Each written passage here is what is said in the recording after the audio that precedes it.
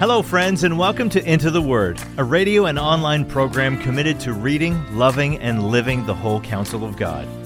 Lord willing, our intention is to go verse by verse and chapter by chapter through the entire Bible. Here to continue that journey is our Bible teacher at Into the Word, Pastor Paul Carter. Your word is a lamp unto my feet. If you have your Bible with you, I'd love for you to open it now to Psalm 86. This is the only psalm in Book 3 of the Psalms that is associated with David. As you'll recall, most of them are written by Asaph, or the Asaphite choir, and a good many are written by the sons of Korah, which we assume to be another endowed choir associated with the temple. But this psalm is given the ascription, a prayer of David. It is generally classified as a personal lament psalm. It has 3 observable sections. There is an opening and closing supplication grounded upon a statement of confidence in the greatness of God and the certainty of his ultimate triumph. Generally speaking, in Hebrew poetry, the most important thing goes in the middle, as compared to how we often do it in English literature by putting the climax at the end. But in Hebrew, often you'll find that foundational piece or that grounding piece in the middle, and that's the case here. Verses 8 to 10 represent the theological and practical core of this psalm. The prayers and petitions on either side are only possible because of who God is and how he has worked on behalf of his people in the past. That's how Hebrew poetry works, but that's also how all prayer ought to work in every language, in every culture, in every time. In prayer, we ask for impossible things. And so to sustain those prayers, we have to remind ourselves of who God is and how he has demonstrated his commitment to us through concrete actions in the past. That's how you persevere in prayer. That's how you stir up faith. Thanks be to God. Hear now the word of the Lord, a prayer of David. Incline your ear, O Lord, and answer me, for I am poor and needy. Preserve my life, for I am godly. Save your servant who trusts in you. You are my God. Now let's just pause here for a moment. This first section runs from verse 1 all the way to verse 7, but these first 2 verses represent the introduction to the first prayer or petition, and it is worth noticing what David says. The entire petition is grounded in covenantal realities. David refers to God here as Yahweh, the covenant name of God. And he clearly positions himself as the lesser party or the dependent party. He says, I am poor and needy. Covenant relationships in the ancient world were generally asymmetrical, meaning they were not arrangements between co-equals. They were arrangements between a great king and his lesser vassals. David positions himself here as a lesser vassal. He says, I am your covenant vassal, and I need you to be my covenant lord. I need you to defend me from my enemies and harassers. And that, of course, was the responsibility of the covenant lord in these arrangements. The vassal was supposed to be loyal, obedient, and responsive, and the Lord was supposed to be strong, powerful, and protective. So David says, I have been godly or religious or faithful. The Hebrew word there is chassid, which the ESV renders as I am godly, and which the NIV renders as I am faithful, faithful to you. Both are correct, though the NIV probably makes more immediate sense to modern-day readers. David isn't saying that he is particularly pious or particularly spiritual. He's saying that he is 100% loyal to Yahweh. He is not an idolater. He is not hedging his bets. He is 100% on Team Yahweh. And so, as a loyal vassal, he is appealing to God to be his covenant protector. Preserve my life, for I am godly. I am faithful. I am your loyal vassal. Save your servant who trusts in you. You are my God. Verse 3. Be gracious to me, O Lord, for to you do I cry all the day. Gladden the soul of your servant, for to you, O Lord, do I lift up my soul.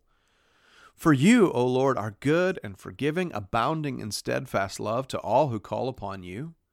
Give ear, O Lord, to my prayer. Listen to my plea for grace. In the day of my trouble, I call upon you, for you answer me. In the heart of this first prayer here, David appeals to God on the basis of who he is and in hope for what only he can do. David comes to God for what only God can give. Van Gemeren says here, those who wait for the Lord do so because he alone can transform adversity into joy, closed quote.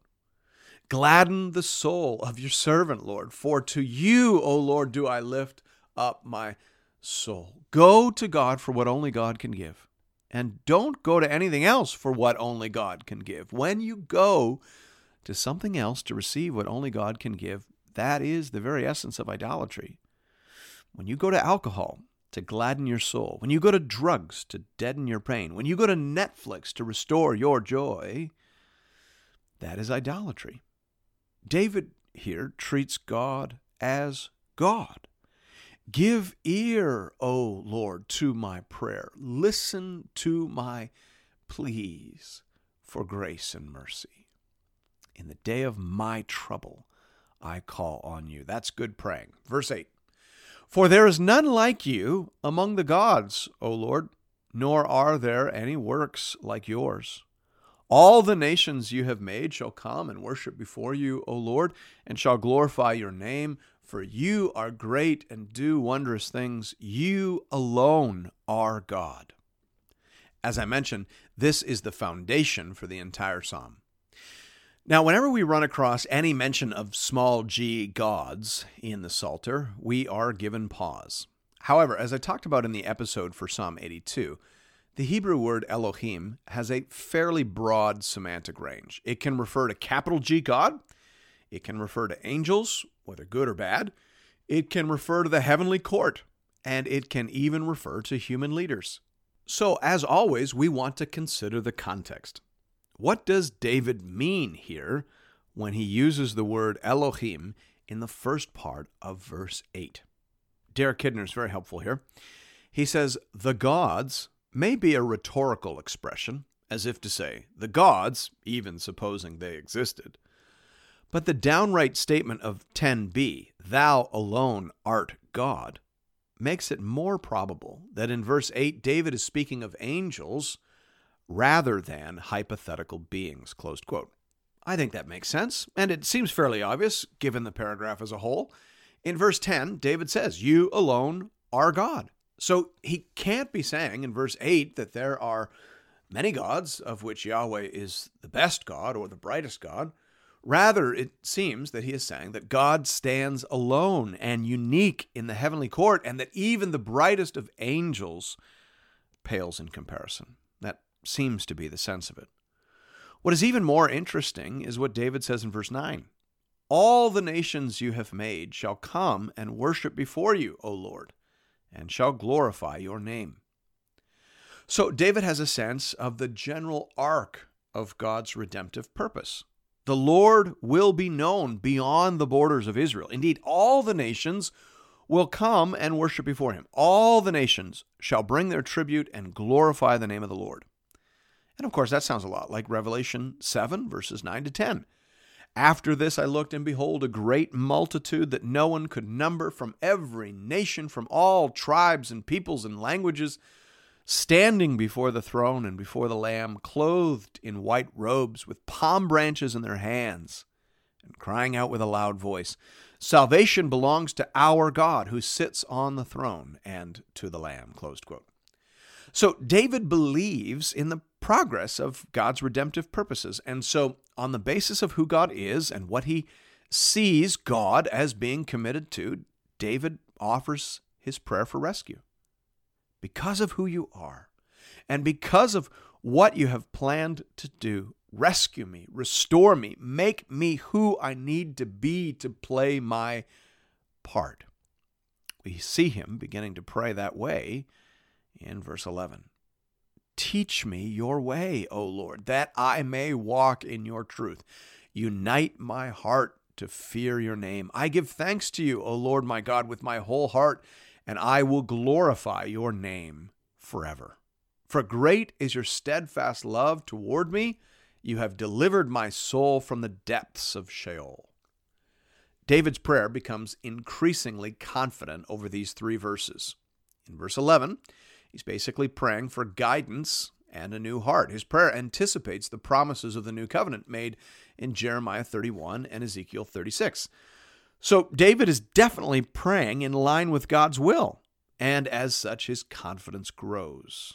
In verse 12, he's already thanking God, and in verse 13, he is speaking about the deliverance that God will give in the past tense. Now, as for the phrase, you have delivered my soul from the depths of Sheol, Sheol can refer to the realm of the dead, but it can also mean the depths of despair, which it probably means here. And we sometimes speak that way as well. You might hear someone say, these past 2 weeks I have been in hell. Now, they don't mean that literally. They mean that these past 2 weeks have been unimaginably terrible. And that is likely the meaning of what David is saying here. You have delivered me from extraordinarily difficult circumstances. Thanks be to God. In verse 14, the prayer appears to zoom in, as it were, from general troubles to specific adversaries. O God, insolent men have risen up against me. A band of ruthless men seeks my life, and they do not set you before them. But you, O Lord, are a God merciful and gracious, slow to anger, and abounding in steadfast love and faithfulness. Turn to me and be gracious to me. Give your strength to your servant, and save the son of your maidservant. Show me a sign of your favor, that those who hate me may see and be put to shame, because you, Lord, have helped me and comforted me. So again, David's prayer has come full circle. He is landing where he began, with an appeal to his covenant Lord.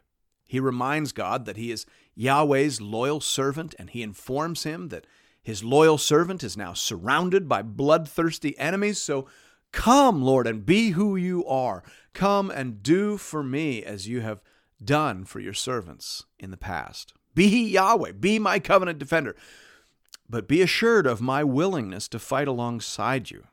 This is, after all, a prayer of David. Look at verse 16.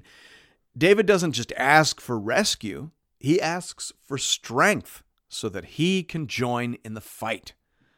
Great men and great women of faith are always eager to add effort, courage, and daring to the grace that God supplies. I think of the Apostle Paul in 1 Corinthians 15:10 when he said, by the grace of God I am what I am, and his grace toward me has not been in vain. On the contrary, I worked harder than any of them, though it was not I, but the grace of God that is with me.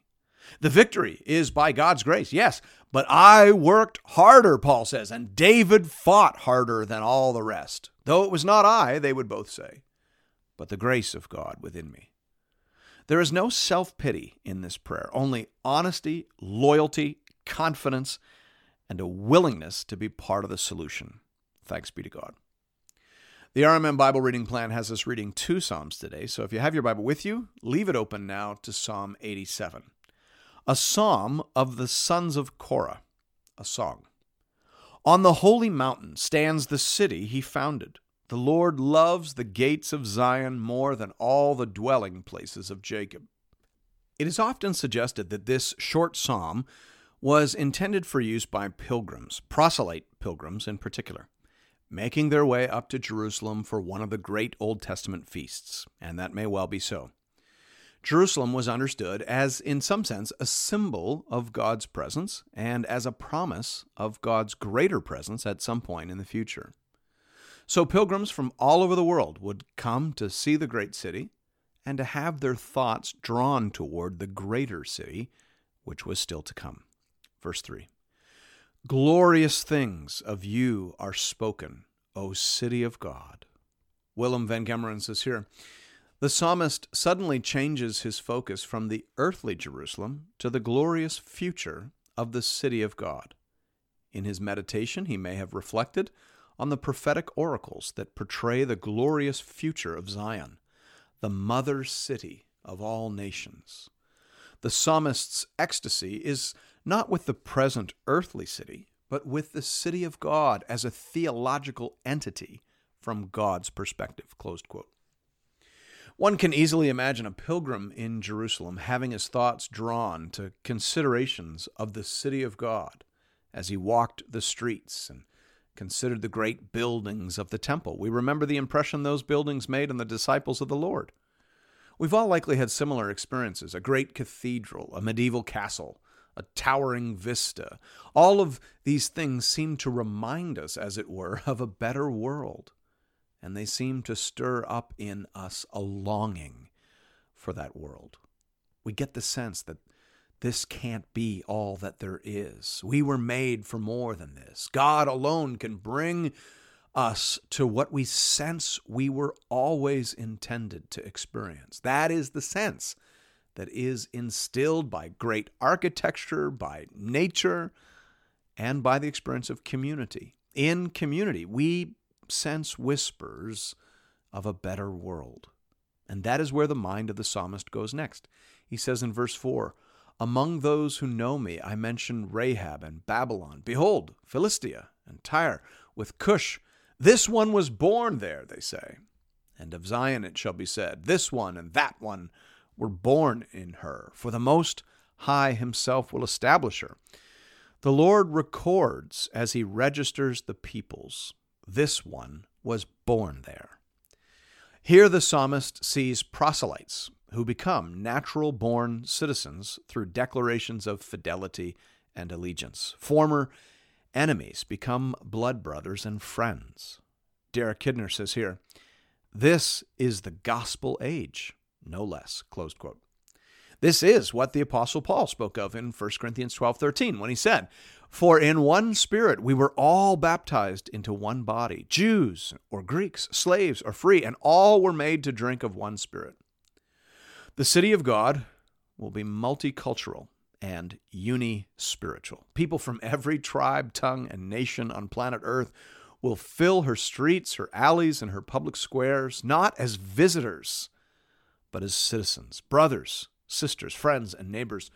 For the Most High will establish her, and the one Spirit will inhabit her. Verse 7, "Singers and dancers alike say, all my springs are in you." Everything I need for life and happiness is in that city, the pilgrims say.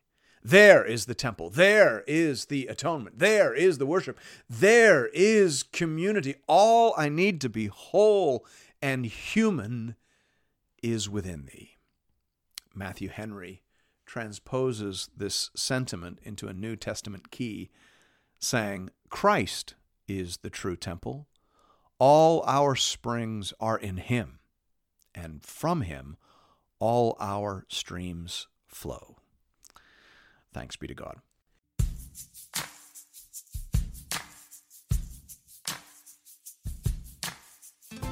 And thank you for listening to another episode of Into the Word. If you've appreciated the Into the Word ministry, I'd like to personally invite you to pay it forward by supporting one of our preferred mission partners. For the remainder of this year, we are highlighting the church planting ministry Mile 1 in St. John's, Newfoundland. Newfoundland is classified as an unreached population, with less than 2% of people identifying as evangelicals. Mile 1 Ministries is committed to helping healthy churches plant other Bible-believing, gospel-preaching churches. Here at Into the Word, I only promote ministries that I have firsthand, on-the-ground experience with. Mile 1 is bearing fruit and is being led and stewarded by people that I know and trust. If you'd like to make a contribution to this important ministry, you can do that by visiting the Into the Word website at intotheword.ca. There are giving options there under the Give tab for both Canadian and American listeners. International listeners are welcome to give as well, though their gifts may not qualify for charitable receipts in their nation. Thank you for considering this method of showing your support for the Into the Word program. And may God alone be glorified. Your word is a lamp unto my feet